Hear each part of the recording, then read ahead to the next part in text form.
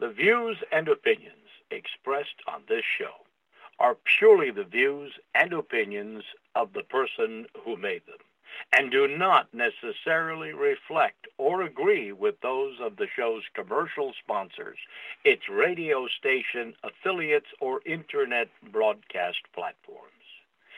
As the restriction on our God-given right to free speech manifests itself throughout the world, we are inspired by Jesus Christ's immortal words, "And ye shall know the truth, and the truth shall make you free."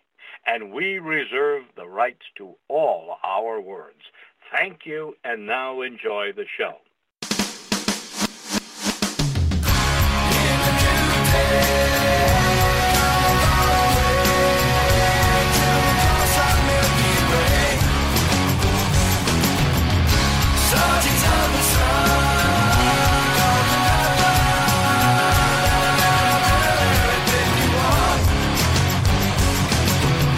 To learn who rules over you, simply find out who you are not allowed to criticise.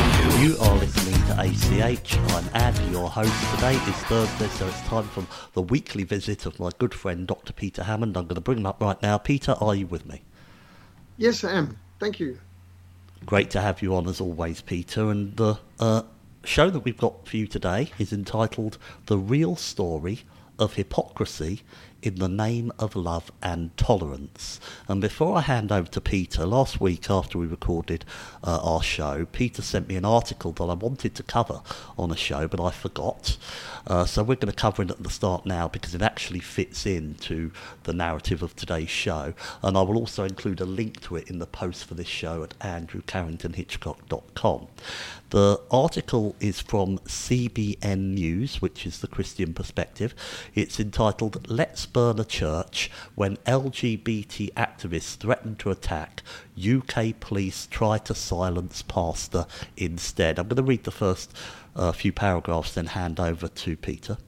A Christian pastor in the United Kingdom was told by the local police that if he offends the LGBT community with a social media comment, he could be breaking the law, even though a pro-LGBT mob threatened to burn down his church.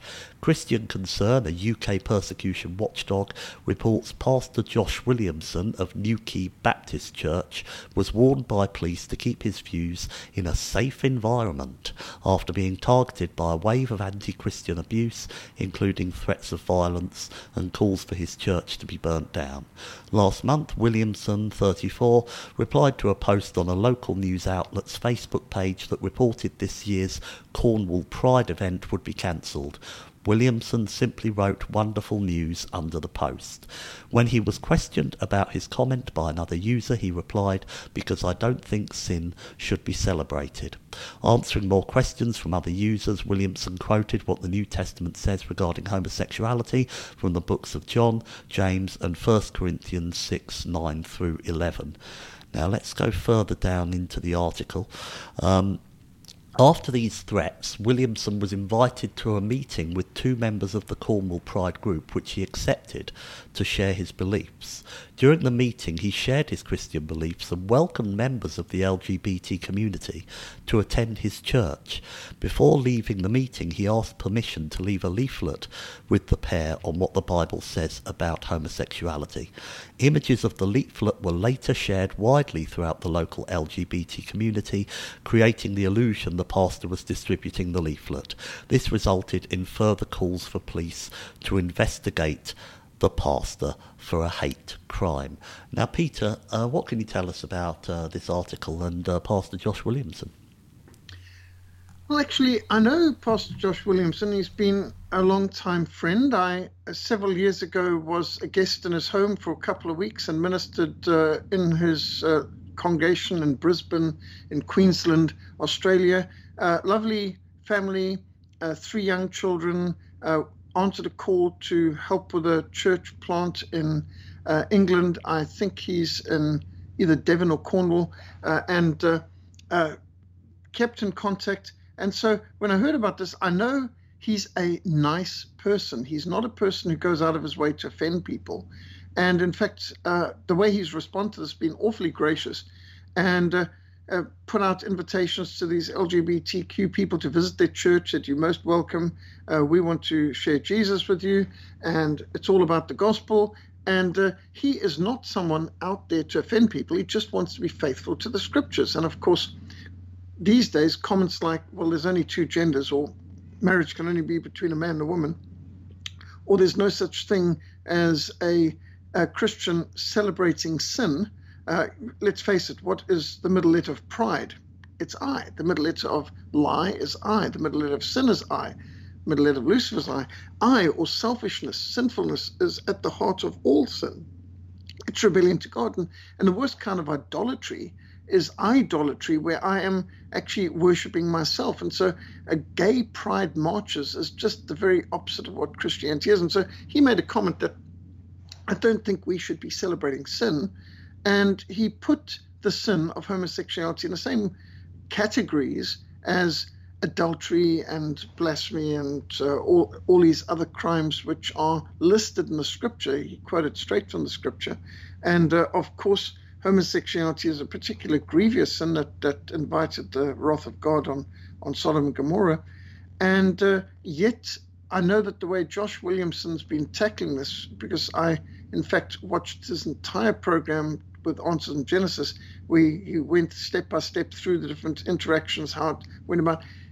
This is a very gracious, pastoral heart person and family. And I find it just incredible that the person who's accused of intolerance and of being hateful is the one who's actually showing love, because he's showing love for the community and trying his best sacrificially to reach out to people in the community who are giving him hate in response. So how intriguing that the British police are more concerned about someone who was using free speech and just preaching the gospel, and in a way that's been pretty standard in the British Isles for something in the realm of two millenniums, and suddenly the pastor is the one who's warned to keep the gospel to himself, keep it in a safe environment.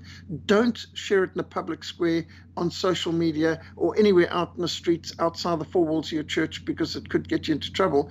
But the people who are threatening, and we don't even want to quote what they're threatening because there's too much foul language involved in it, but basically to commit orgies in the church and to burn down the church, and let's burn down the church and I'll drive you there, and on, and what they wanted to do to the pastor. It basically comes down to physical assaults, mental, emotional threats, and not just on him but his family.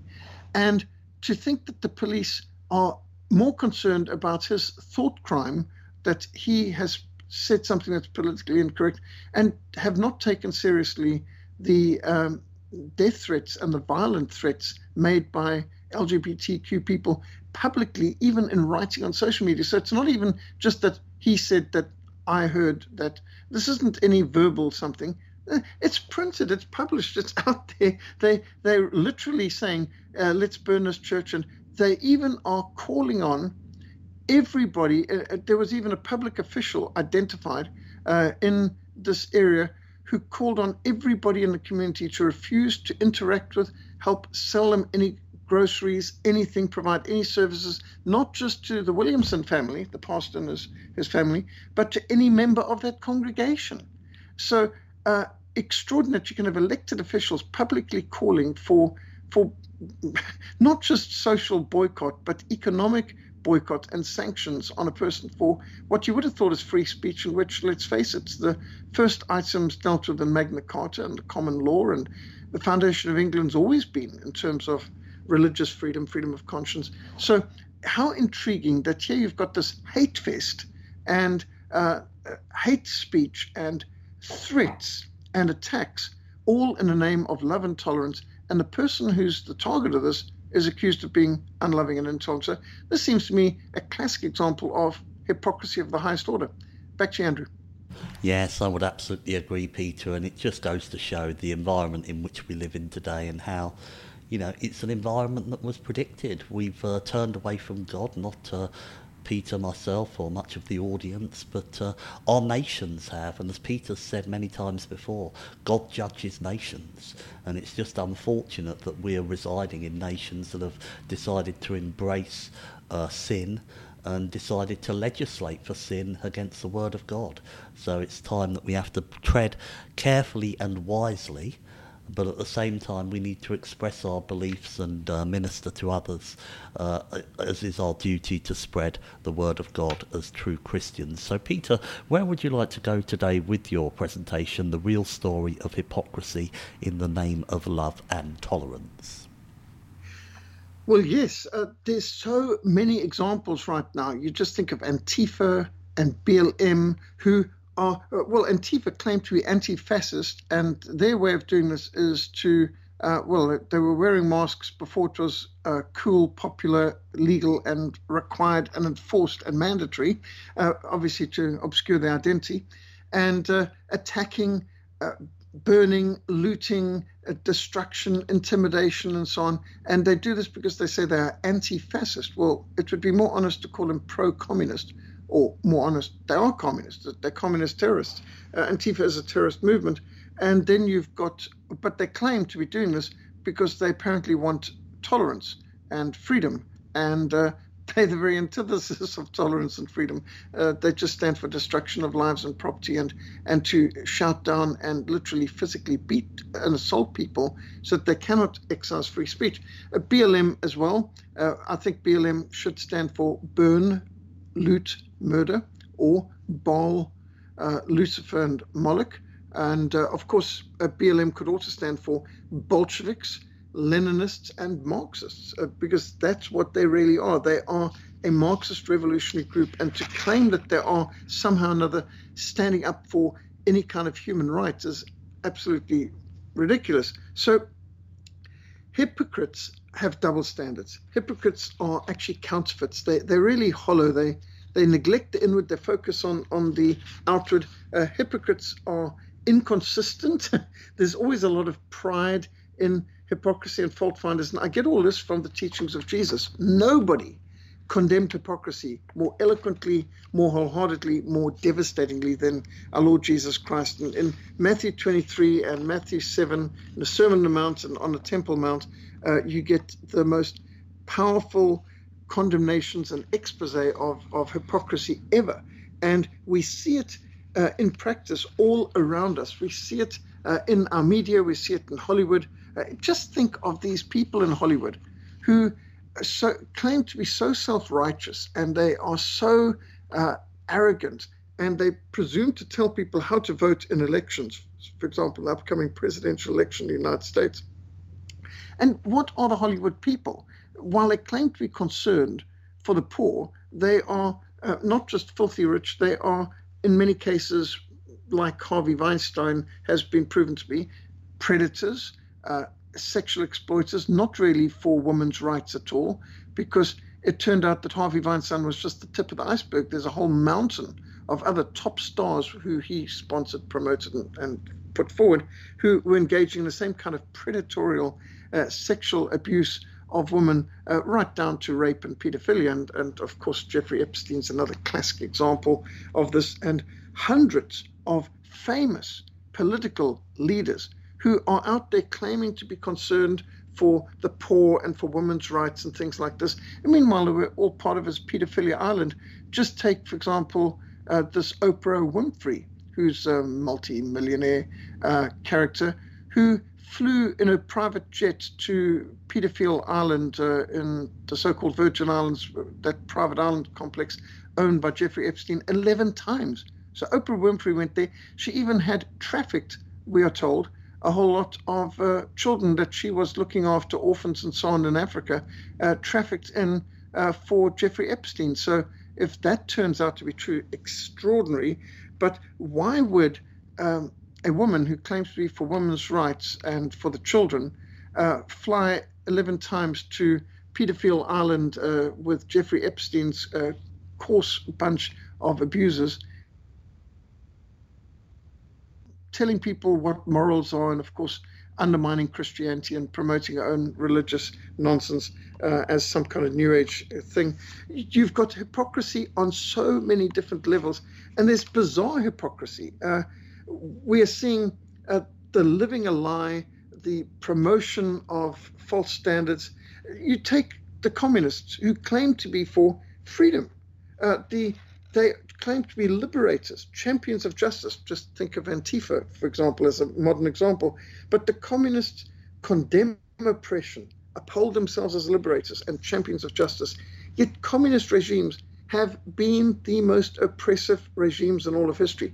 No other regimes have imprisoned as many billions of people, executed as many tens of millions of victims, deliberately starved so many tens of millions to death, erected such huge institutions of oppression, employed more secret police. At one time, the Soviet Union had 3 million people employed in the KGB.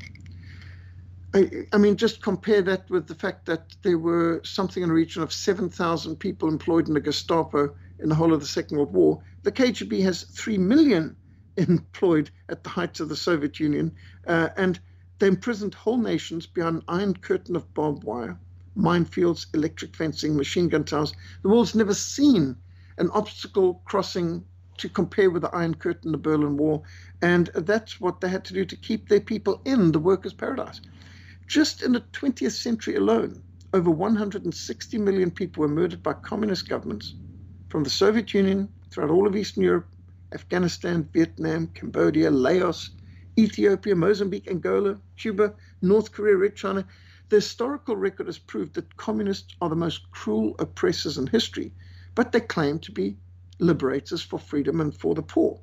And although communists claim to be devoted to world peace, they've consistently engaged in the most blatant acts of armed aggression. Just take the Soviet Union.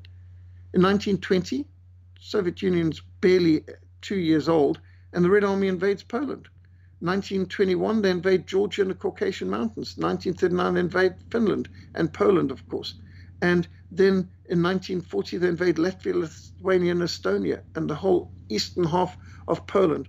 The invasion and colonization of all the countries of Eastern Europe in 1945, from Poland in the north all the way down to Bulgaria in the south. The invasion of Hungary in 1956, when Hungary tried to moderate and have communism with a human face, as they called it. The invasion of Czechoslovakia after the Prague Spring in 1968, where the Communist Party of Czechoslovakia was trying to just moderate a little and invade them, crush them. Hundreds of thousands of people killed in these oppressions and invasions.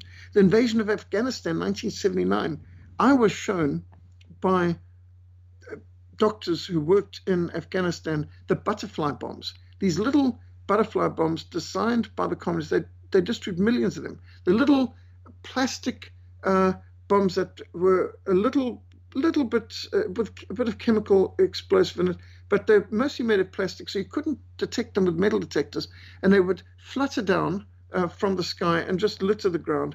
Now, if you stepped on those butterfly bombs with your boot, nothing would happen.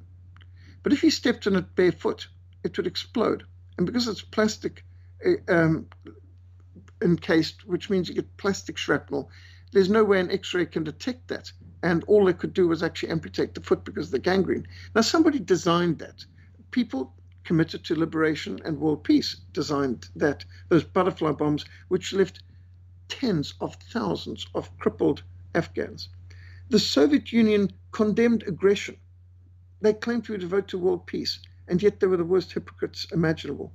And although avowed anti-colonialists, the Soviet Union was one of the greatest colonial powers on earth. They covered 2 continents, Europe and Asia. Russians made up less than half of the Soviet Union's population.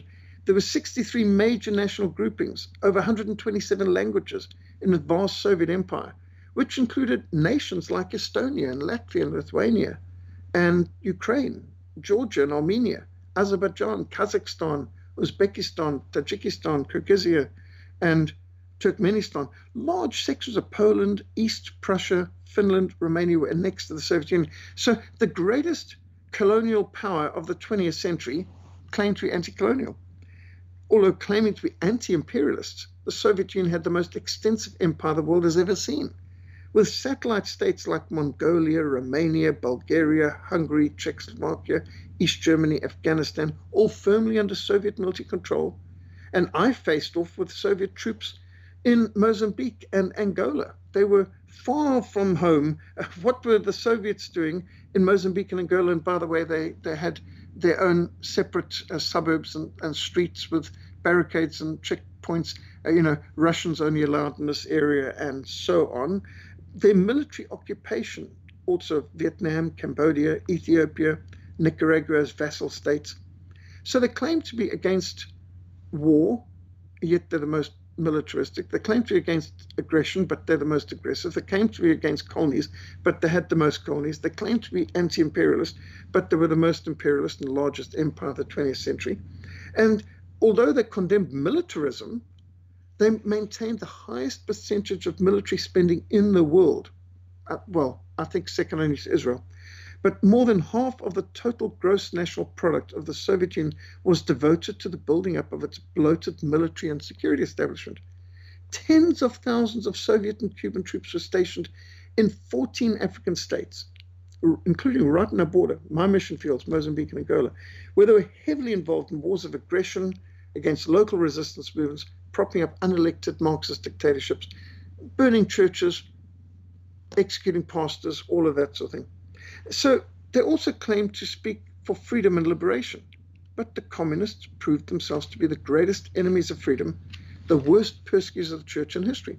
For over 70 years, the Communist Party of the Soviet Union aimed to eradicate Christianity from Russia and from all their colonies through brainwashing, propaganda, infiltration of the church, imprisonment, torture, concentration camps, psychiatric prisons where they locked up people in padded cells and drugged them down because they said they had a mental or psychological problem, when they didn't. It was just that they opposed communism. But sometimes it's easier to persecute people in the name of medicine and science than in the name of politics. But I think we're discovering that ourselves now, the days of COVID lockdown. So the communists continued to try to destroy people's faith in God, and yet they failed, as we saw. The rejection of atheism and communism in Eastern Europe and Russia is overwhelming. But communism continued to export not only its ideologies of atheism, materialism, economic determinism, but its violent revolutionary methods and its hatred of God and of the Bible and of the Christian church, right down to our street, because Russian grenades, bombs, limpet mines, AK-47s came right into our suburbs and streets in Cape Town, right close to our mission, so we could hear the explosions and the machine guns as they attacked people in restaurants, literally machine gunning people in restaurants, putting a limpet mine on the railway track just close to where our home and mission base was, and to blow up the railway line. Fortunately, it detonated prematurely before a train actually ran over it. The chap putting the bomb on the railway track accidentally detonated and destroyed himself too. So at least no innocent lives were lost from that one. But they machine gunned up the church in which my father and brother were converted, St. James Church of England in Cape Town. And so they exported the ideology to the very edge of the earth. I mean, here I am in Cape Town, uttermost parts of the earth, the only city in the world stride two oceans, the cold Atlantic and the warm Indian Ocean. And even we found the communist, not just ideology, but their tactics and their weapons coming in to attack our churches, our railway stations, our communication systems, even right down to restaurants and homes. So wherever communism has gone, they have brought their violent revolutionary methods and hatred of God. The church has been persecuted, the economies have been eroded, brutal oppression has been enforced, hunger has resulted, famine has always followed, millions get imprisoned in concentration camps, and many thousands more are executed, while hundreds of thousands, sometimes millions of refugees flee the country, as seen from Mozambique, Angola, Ethiopia, all the way Cuba. Even Cuba being an island in an area that's saturated with sharks, yet millions of Cubans have made life rafts and swum the distance to get to Florida and anywhere else where they can get away from this what used to be an island paradise, which they turned into a hellhole. So the actions of the communists speak clearly. Communism kills, it oppresses, it exploits, it persecutes. So what are we to think of those people walking around with Che Guevara T-shirts and Soviet name brand clothing, literally with yellow or red stars and a hammer and sickle insignia on their T-shirts? And I've seen this in London. Walking around in London, there's people there wearing Soviet red star, hammer and sickle, yellow star on red and so on, and Che Guevara images on their T-shirts. Do they not know that Che Guevara was a brutal, sadistic mass murderer who boasted that he personally killed over 4,000 people, including women and children, in execution, not in war, because he was Castro's executioner. And Che Guevara, why would you wear a picture of a mass murderer like Marlon Manson? And Manson was just a beginner compared to Che Guevara. But probably the most bizarre examples of hypocrisy is provided by the African Union, who always talk about democracy and human rights, while the vast majority of government leaders represented at the African Union are dictators. For example, President Obiang Nguema, dictator of Equatorial Guinea, which is one of the most oppressive places on the continent, if not in the planet, according to Amnesty International and Institute for Human Rights and so on. So this Nguema, the dictator of Equatorial Guinea, has turned it into a slave state. And he was made chairman of the African Union. And he came to power in 1979 in a coup that overthrew and killed his uncle. And yet, in his 35th year of oppressing and exploiting the long-suffering people of Equatorial Guinea, what did he do? Nguema gave speeches on democracy and human rights, but he insisted these values must be adapted to African culture, whatever that means.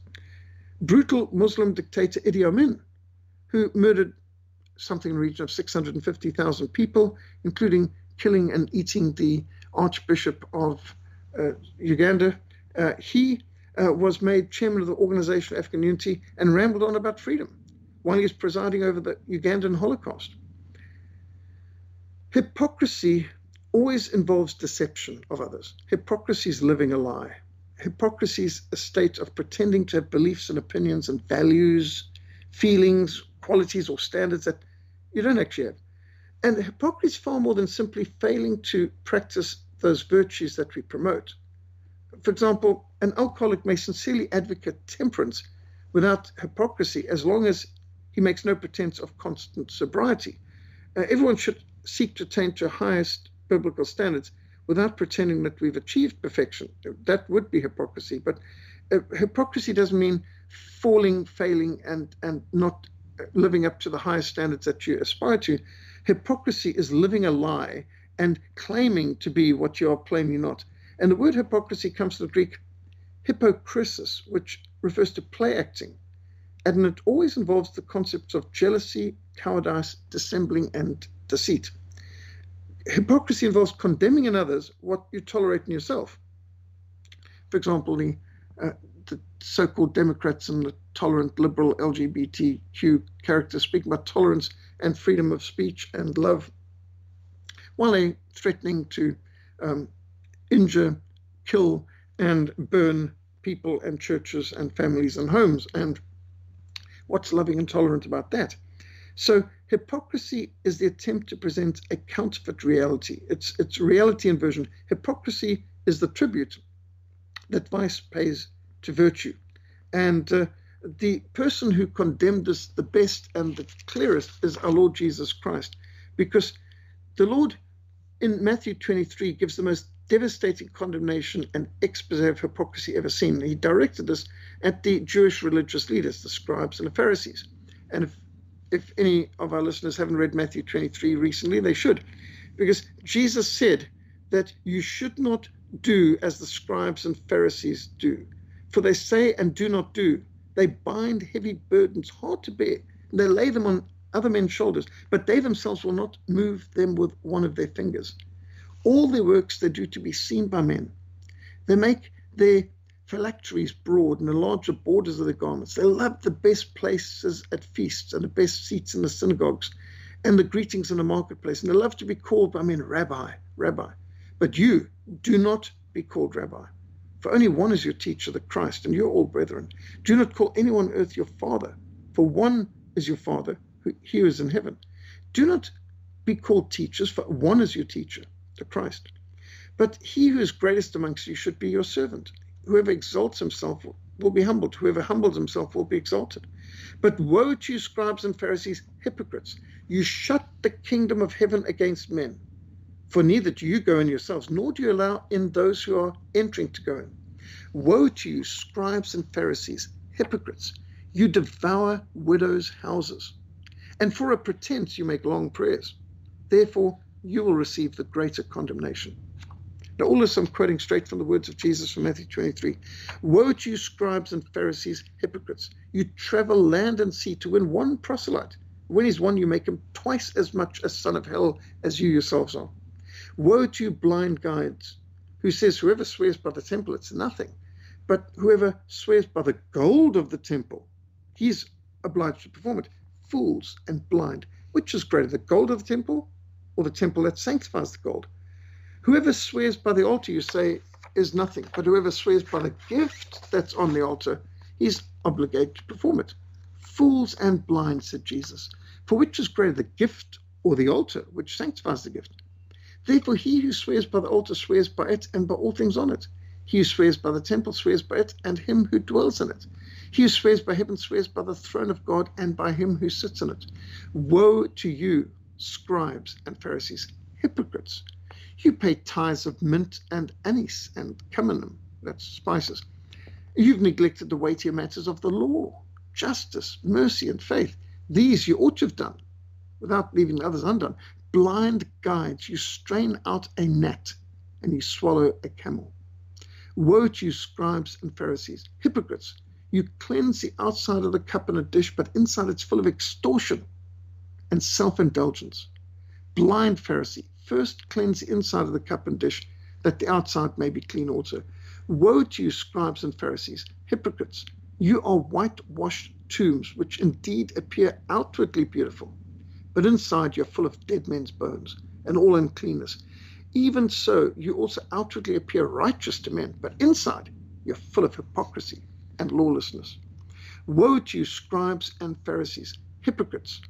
You build the tombs of the prophets and adorn the monuments of the righteous, and say, if we had lived in the days of our fathers, we would not have been partakers with them in the blood of the prophets. Therefore you are witnesses against yourselves. You are the sons of those who murdered the prophets. You are filling up the measure of your father's guilt. Serpents, brood of vipers, how can you escape the condemnation of hell? Now I've just read from Matthew 23, word for word. These are the words of our Lord Jesus directed to the Jewish religious leaders, the synagogue of Satan, as he called them, the scribes and the Pharisees. And today we've got a lot of modern Pharisees, a lot of the modern scribes and Pharisees, synagogue of Satan, who have inherited these hypocritical curses, these curses on hypocrisy, the covenantal curses, God's lawsuit against these apostates who are meant to serve God, but instead betrayed him, whipped him, assaulted him, gave him a mockery of a kangaroo court, and then crucified him. So from Matthew 23, what we've just read, you can see 7 marks of a hypocrite. Number 1, hypocrites are inconsistent. They say one thing, they do another. Their speech and actions are contrary to one another. They seem to know a lot, but they don't practice what they preach. Their words and their works don't line up. Their lips say one thing, their lives say another. They may tell others what to do, but they themselves don't even do what they tell you to do. They advocate standards and experiences they don't evidence. They're characterized by a lot of talk and very little action. Doesn't it sound like a lot of our politicians today? And so it's obvious that talk is easy, but walk is hard. And the first marks of a hypocrite is he contradicts his words by his actions. People pleasers, that's the second thing. They're inconsistent and they people please. Hypocrites seek the approval and applause of people. Whatever they do, it's to be seen. So virtue signaling, I think, is the modern term, that they post or make statements or do things in order to signal to others, I'm virtuous, I'm liberal, I'm leftist, I'm whatever. Posting a BLM thing or whatever would be a modern equivalent to that. And so the Pharisees in Jesus' day would sound a trumpet before giving any kind of charity. and they'd stand at the street corners to perform their prayers. And Jesus condemns this. He says, you don't do your religious deeds to be seen by men. Go into the inner closet quietly where no one can see. Don't let your left hand know what your right hand is doing when it comes to your charity either, which is the exact opposite of what the hypocrites do. To the hypocrite, virtue done in the dark is a vice. He cannot detect any beauty in virtue unless there's an audience and applause. And, think the Academy Awards. The standard of the hypocrite is the opinion of others. His law is self-seeking and self-virtuous. If he's virtuous, it's only in order to be praised. If something is a vice today, and if it was considered virtue tomorrow, he'd abandon himself to it with enthusiasm. Because applause is what the hypocrite seeks after. The hypocrite wonders what is the point of giving to the poor or praying in secret where no eye can see and no tongue can sing his praise. They court and they covet the places of honor and respect. And of course, those gold statues that these millionaires swap with one another at the Academy Awards, where it's a mutual backslapping expedition. It's basically an advertising campaign because, here you've got the people who produce the films and who direct and so on, choosing who gets the gold statue this year. So you've got a bunch of millionaires swapping gold statues amongst themselves, and people think it's something that's meaningful. But I know that, for example, the Nobel Peace Prize is completely prostituted because right back in the 1970s, Jimmy Carter promised both Sadat, the president of Egypt, and Begin, the president of Israel at the time, Nobel Peace Prizes if they would sign this peace accord in the Rose Garden from the White House. And there was this famous picture where Jimmy Carter standing with his hand on both shoulders while they had signed this peace accord. And then they got the Nobel Peace Prize. Now, interesting that an American president can hand out Nobel Peace Prizes. We thought this is something independent in Norway. Well, I know P.W. Botha, new President P.W. Botha, and I'm good friends with his daughter and son-in-law and grandchildren. And P.W. Botha said he was offered the Nobel Peace Prize and $15 million in a Swiss bank account if he would release Mandela. Now, this is back in the 1980s. And he knew that this was true because when F.W. de Klerk finally released Mandela, unbanned the ANC and all the rest of it, and then prepared to hand over everything to him, P.W. Botha, the previous president, phoned up F.W. de Klerk and said, I see you got the peace prize I was offered if I released Mandela. So I know that you must have also gotten that $15 million that I was offered, or what's it's increased to now. And there was no denial by ex-president F.W. de Klerk that he had received the peace prize or the money as had been offered. There were some other things that were offered too, which he mentioned. But his immediate response was yes, but I wasn't told I'd have to share it.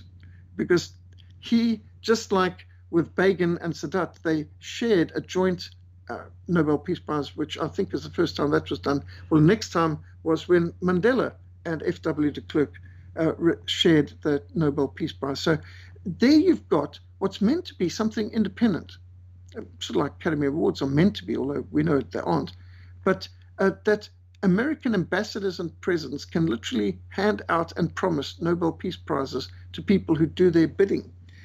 Very interesting. This is virtue signaling. This is hypocrisy. This is honoring people. And you would notice that the so-called President Barack Hussein Obama was giving people medals for being homosexual.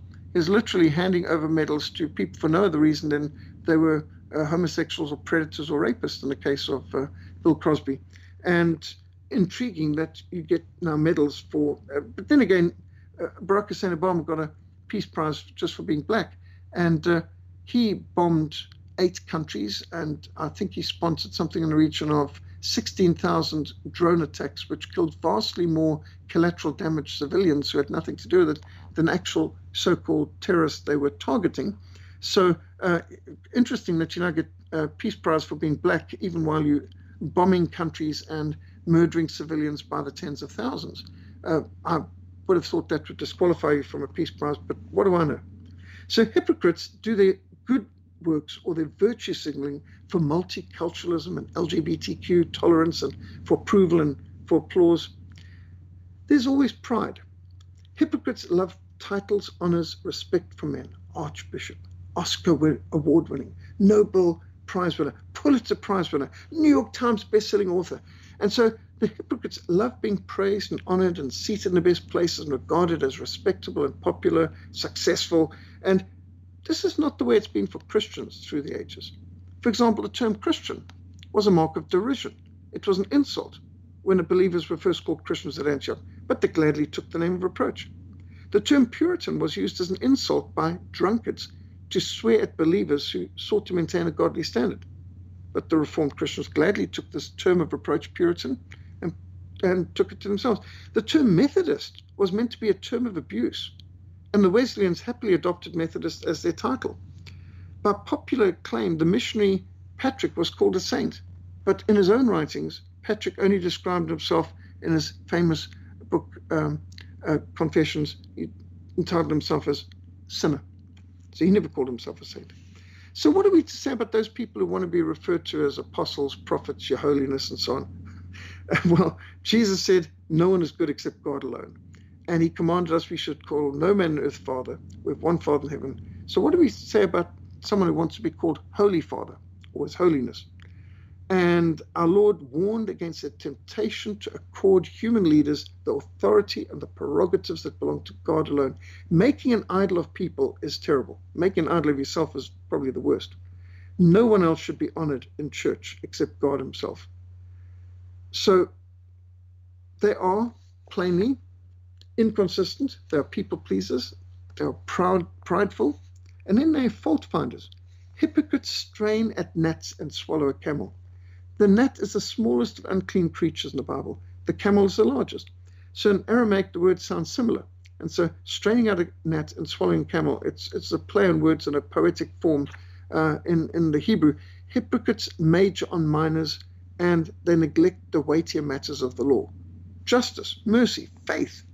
You can see the hypocrisy in these very particular souls who look out for little things, always searching for some small point of difference or offense, taking offense at, well, like a hair shampoo product which caused riots in South Africa just last week because of some advertisement which they interpreted as being offensive. And unbelievable the way how people will ignore government stealing trillions of pounds of wealth through corruption. They'll ignore murders of thousands of people and hideous tortures and perversion and all kinds of major problems, destroying the economy, all looting government enterprises. Those things apparently aren't important, but they will mobilize people against a statue, a monument, like the founder of the University of Cape Town, Cecil John Rhodes. How dare he have a statue of the man who founded this university and provides for the education status. We've got a right and so on. But they ignore what's going on in looting their life and future and jobs and so on in the future. So extraordinary how there's very particular fault-finding souls who are always finding some small issue to make a mountain out of a molehill, but they ignore the big issues, like the Great Commission, the cultural mandate, more concerned about trivialities and the kingdom of God and the word of God and the work of God, the worship of God, the persecuted church. Today, you've got the Judaizers adopting the legalism and hypocrisy of the Pharisees, catalogued by our Lord in Matthew 23. They find fault with some trifling issues, but they neglect the major duties and calls of God's word. And our Lord Jesus Christ identifies the big issues as justice, mercy, and faith. And yet, what are these people fighting over? The main thing is to keep the main thing. We've got to have our priorities straight. We shouldn't neglect small issues, because if you're faithful in small issues, you can be trusted and large. But we should make our primary focus, major time and energy being devoted to what is of greatest importance, especially in light of eternity. Hypocrites are also hollow.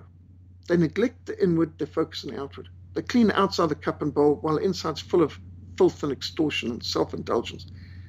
They're happy to put whitewash on the outside of the tomb, while inside it's full of decay and corruption and death and all kinds of uncleanness. And that's what they are like themselves, Jesus said.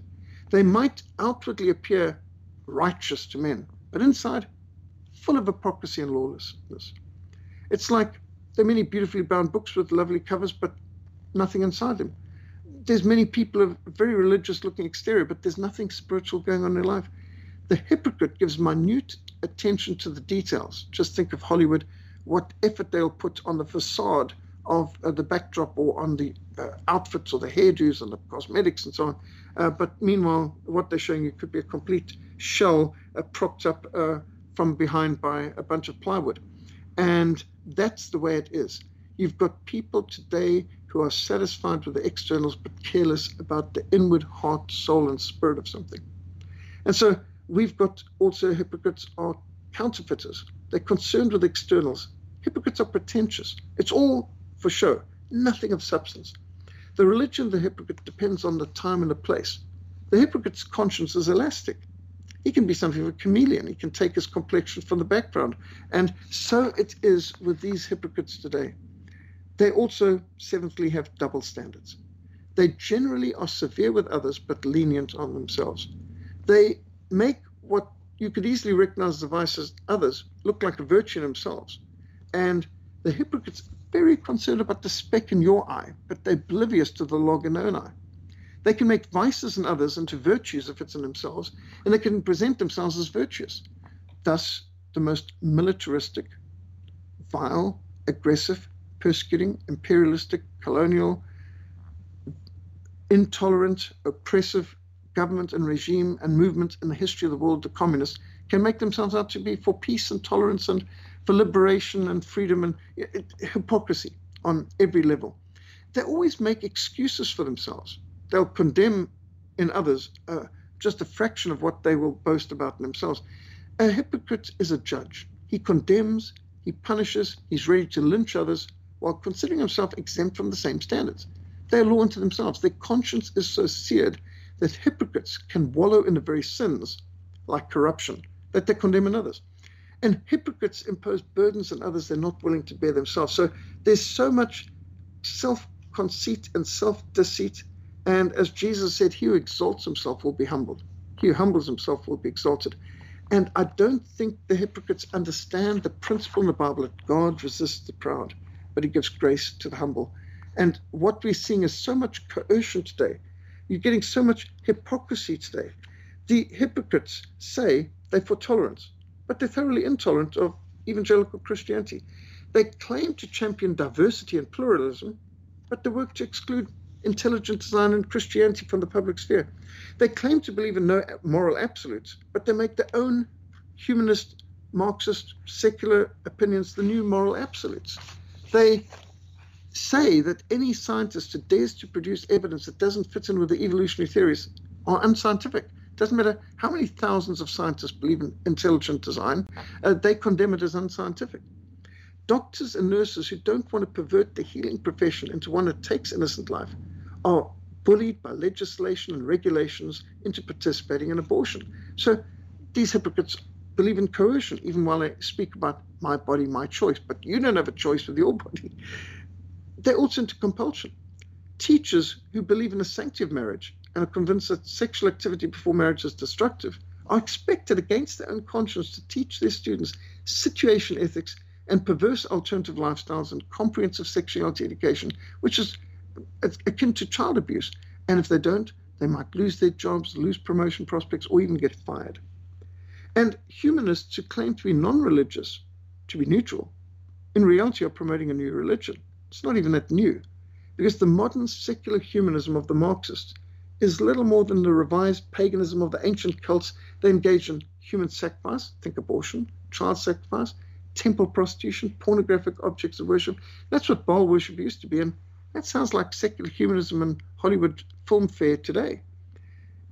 It is this militant secular humanism which is aggressively seeking to rewrite history, subvert our morals, undermine the tenets of the Christian faith, hijack the hearts, minds, and souls of our children. They're hypocrites.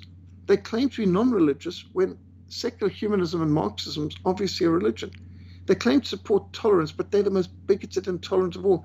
They claim to be for diversity and pluralism, but they want to exclude Christianity and especially WASPs, white Anglo-Saxon Protestants, as they say, from the marketplace of ideas. They claim not to believe in any moral absolutes, but they elevate their own standards or lack of standards to effectively be new moral absolutes, which, should you question, you will open yourself up to discrimination, ridicule, lawsuits, or worse. So the fact is, some of the most intolerant, destructive people in the history of the world have got to be like those religious leaders that Jesus condemned, the synagogue of Satan, these scribes and Pharisees, hypocrites, all whitewashed tombs, and the legalists of today, who seem to be the liberal left, who are in the name, like with the LGBTQ people, who are threatening a pastor and his congregation, church and family, over some very biblical pastoral concerns and things said. And you think of those who meant to be protecting life and property of the police, only giving a warning to the one who's been threatened and not to the ones doing the threatening. So back to you, Andrew. Thank you so much, Peter. Fantastic information as always. I've got a couple of bits that, based upon what Peter said, prompted me to look up. I put this in my book, In the Name of Yahweh, page 140. Who are the Pharisees today? In the book The Pharisees by Louis Finkelstein, who is specified as Provost and Solomon Schechter Professor of Theology at the Jewish Theological Seminary of America, quite a mouthful there, Finkelstein states, Pharisaism became Talmudism, Talmudism became medieval rabbinism, and medieval rabbinism became modern rabbinism. From Palestine to Babylonia, from Babylonia to North Africa, Italy, Spain, France and Germany. From these to Poland, Russia and Eastern Europe generally, ancient Pharisaism has wandered. So folks, when people are out there and they're saying, well, there's no Pharisees around today, well, this guy's basically telling you that the Pharisees back then are the rabbis of today. And Peter made he brought up Obama. And I remember with his Nobel Peace Prize, he got it quite early on. And I found this article. It's from foxnews.com. How did Obama win Peace Prize in 12 days? This is from Sean Hannity, October the 12th, 2009. For only the third time in history, a sitting president of the United States has been awarded the Nobel Peace Prize, but unlike Presidents Woodrow Wilson and Teddy Roosevelt, Barack Obama was nominated for the award less than 2 weeks after he took office, and that is our headline tonight, The 12 Days of Barack Obama. Now, according to the Nobel Federation, the president won the prize for his, quote, his efforts to strengthen international diplomacy. But what exactly were those extraordinary efforts? Well, here are just a few highlights from the first 12 days in office. On day one, after taking the oath, it was time to take in the traditional Inauguration Day parade, followed by several not-so-extraordinary black-tie parties with his supporters. Now jump to day 3, when the president vowed to close down Gitmo within a year, a promise the administration now acknowledges will likely be broken. Then there's day 4, when he reversed the Bush administration executive order to bar US money going to foreign groups that perform abortions. Well, that's diplomatic. And on his first Sunday in office, well, the president skipped church. At that time, he was still looking for a replacement for his old pal Jeremiah Wright. And then, on the 12th day, Obama once again skipped church and hosted a Super Bowl bash at the White House. So there you have it, the fast track to winning the Nobel Peace Prize. Peter, any comments on that? It's just, it so boggles the brain. Honestly, if we had seen fiction films with these kind of scenarios and before, you would have thought this beyond the pale. Not even Monty Python could come up with parodies like this. You couldn't make this stuff up. And this, I think, is what's so important, that people take a few steps back, look at the big picture, look at it with a wide-angle lens, and just realize this is crazy. This is insane. Just like George Orwell took a step back, and through Animal Farm and 1984, he showed us what communism in practice looks like. And this is what we need. We need the big picture, because the average person who's just focusing on, if you are listening to BBC or CNN or any of these mainstream media things on a regular basis, you will be so bombarded and confused with disinformation and distractions that you'll miss the main thing, which is why sometimes just disconnecting from the mass media.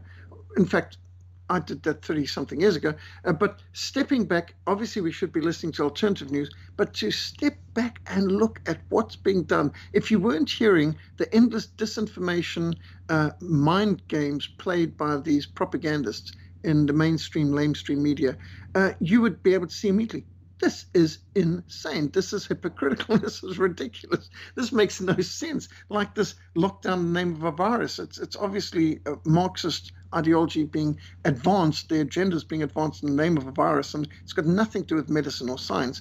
And you can see it if you step back and look at the whole thing and where they're going. That's why I think it's so important to know a history, that we can see how revolutions work and that we're in the middle of a revolution, and that this is the biggest power grab and the biggest encroachment on our freedoms ever. And in a country of Magna Carta in particular, this needs to be opposed. But the trouble is most people are so endlessly bombarded, like in Brave New World, which is Aldous Huxley's dystopian picture of the future, where people on a technologically advanced society endlessly stimulated with distractions and technological distractions and suggestions through screens, and subdued by drugs, so that they acquiesce in a political oppression where they actually don't really have any rights or any ability to have any separate opinions or freedoms. So it's so important for us to resist, but we can't resist until we see what's happening. And of course, that's the whole purpose of programs like this, is to be able to open people's eyes and give them the information they need, that we don't become the zombies of Brave New World or the drones of 1984 and Animal Farm, where we're just doing the bidding of these Marxist masters. Back to you, Andrew. Thank you so much, Peter, and we're out of time, but before we go, can you please let the audience know where they can find your work and how they can contact you? Yes, my email is peter@frontline.org.za, peter@frontline.org.za. Our website, frontlinemissionsa.org, frontlinemissionsa.org. We're tackling a whole range of things, and we've got audios, videos. I give presentations each week on something on a Reformation Society to people in Cape Town. We try and record those and produce PowerPoints and videos on this to expose some aspect of what's going on. I must say, I've never seen such an acceleration of communist agenda as we are in this time. I hope and pray they're overreaching themselves and that we can win a great victory against them. But for this to happen, people need to wake up, see what's going on, and say no to the whole agenda. So look forward to hearing from some people. They can also find me on Facebook too. Thanks, Andrew. Thank you so much, Peter. Fantastic show as always, and you have been listening to the real story of hypocrisy in the name of love and tolerance. I want to thank everybody for listening. I hope you have a wonderful day. I'll of course be back with you all tomorrow, and until then folks, bye for now.